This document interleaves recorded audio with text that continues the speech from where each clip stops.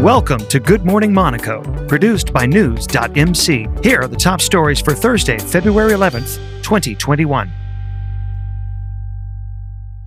Monaco has sufficient coronavirus vaccines for the population, the government told News.mc on Wednesday, February 10th. Quote, "For the moment, despite significant tension on the international markets, Monaco has enough vaccines to pursue its vaccination strategy, started at the end of December. It will be necessary to remain vigilant in the coming weeks, depending on the capacities of pharmaceutical companies in Europe." End quote. Rail operator SNCF has a vision for the tunnel.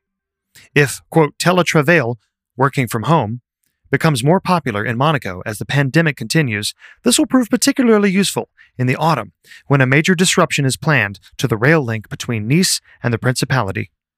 Starting on September 1st, expensive work will start on the tunnels of Cimiez.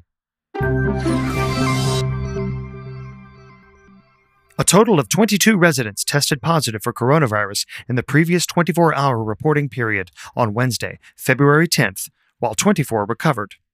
43 residents are being treated as inpatients at the Princess Grace Hospital, 7 in intensive care.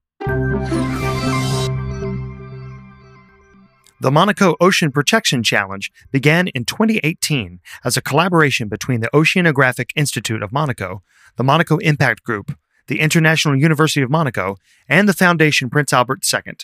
This year, the challenge returns with a new theme, When Circular Economy Saves the Ocean. On February 10th, AS Monaco took a break from Ligue 1 and traveled to the Stade d'Alps to face off against Grenoble FC in the 64th round of the 2021 Coupe de France. Leading up to this fixture, the Grenoblois managed to remain undefeated on home ground this year and currently occupy 4th place in Ligue 2. Get the latest top stories from and about the Principality of Monaco every morning, Monday through Friday. Subscribe to our free newsletter at news.mc/newsletter.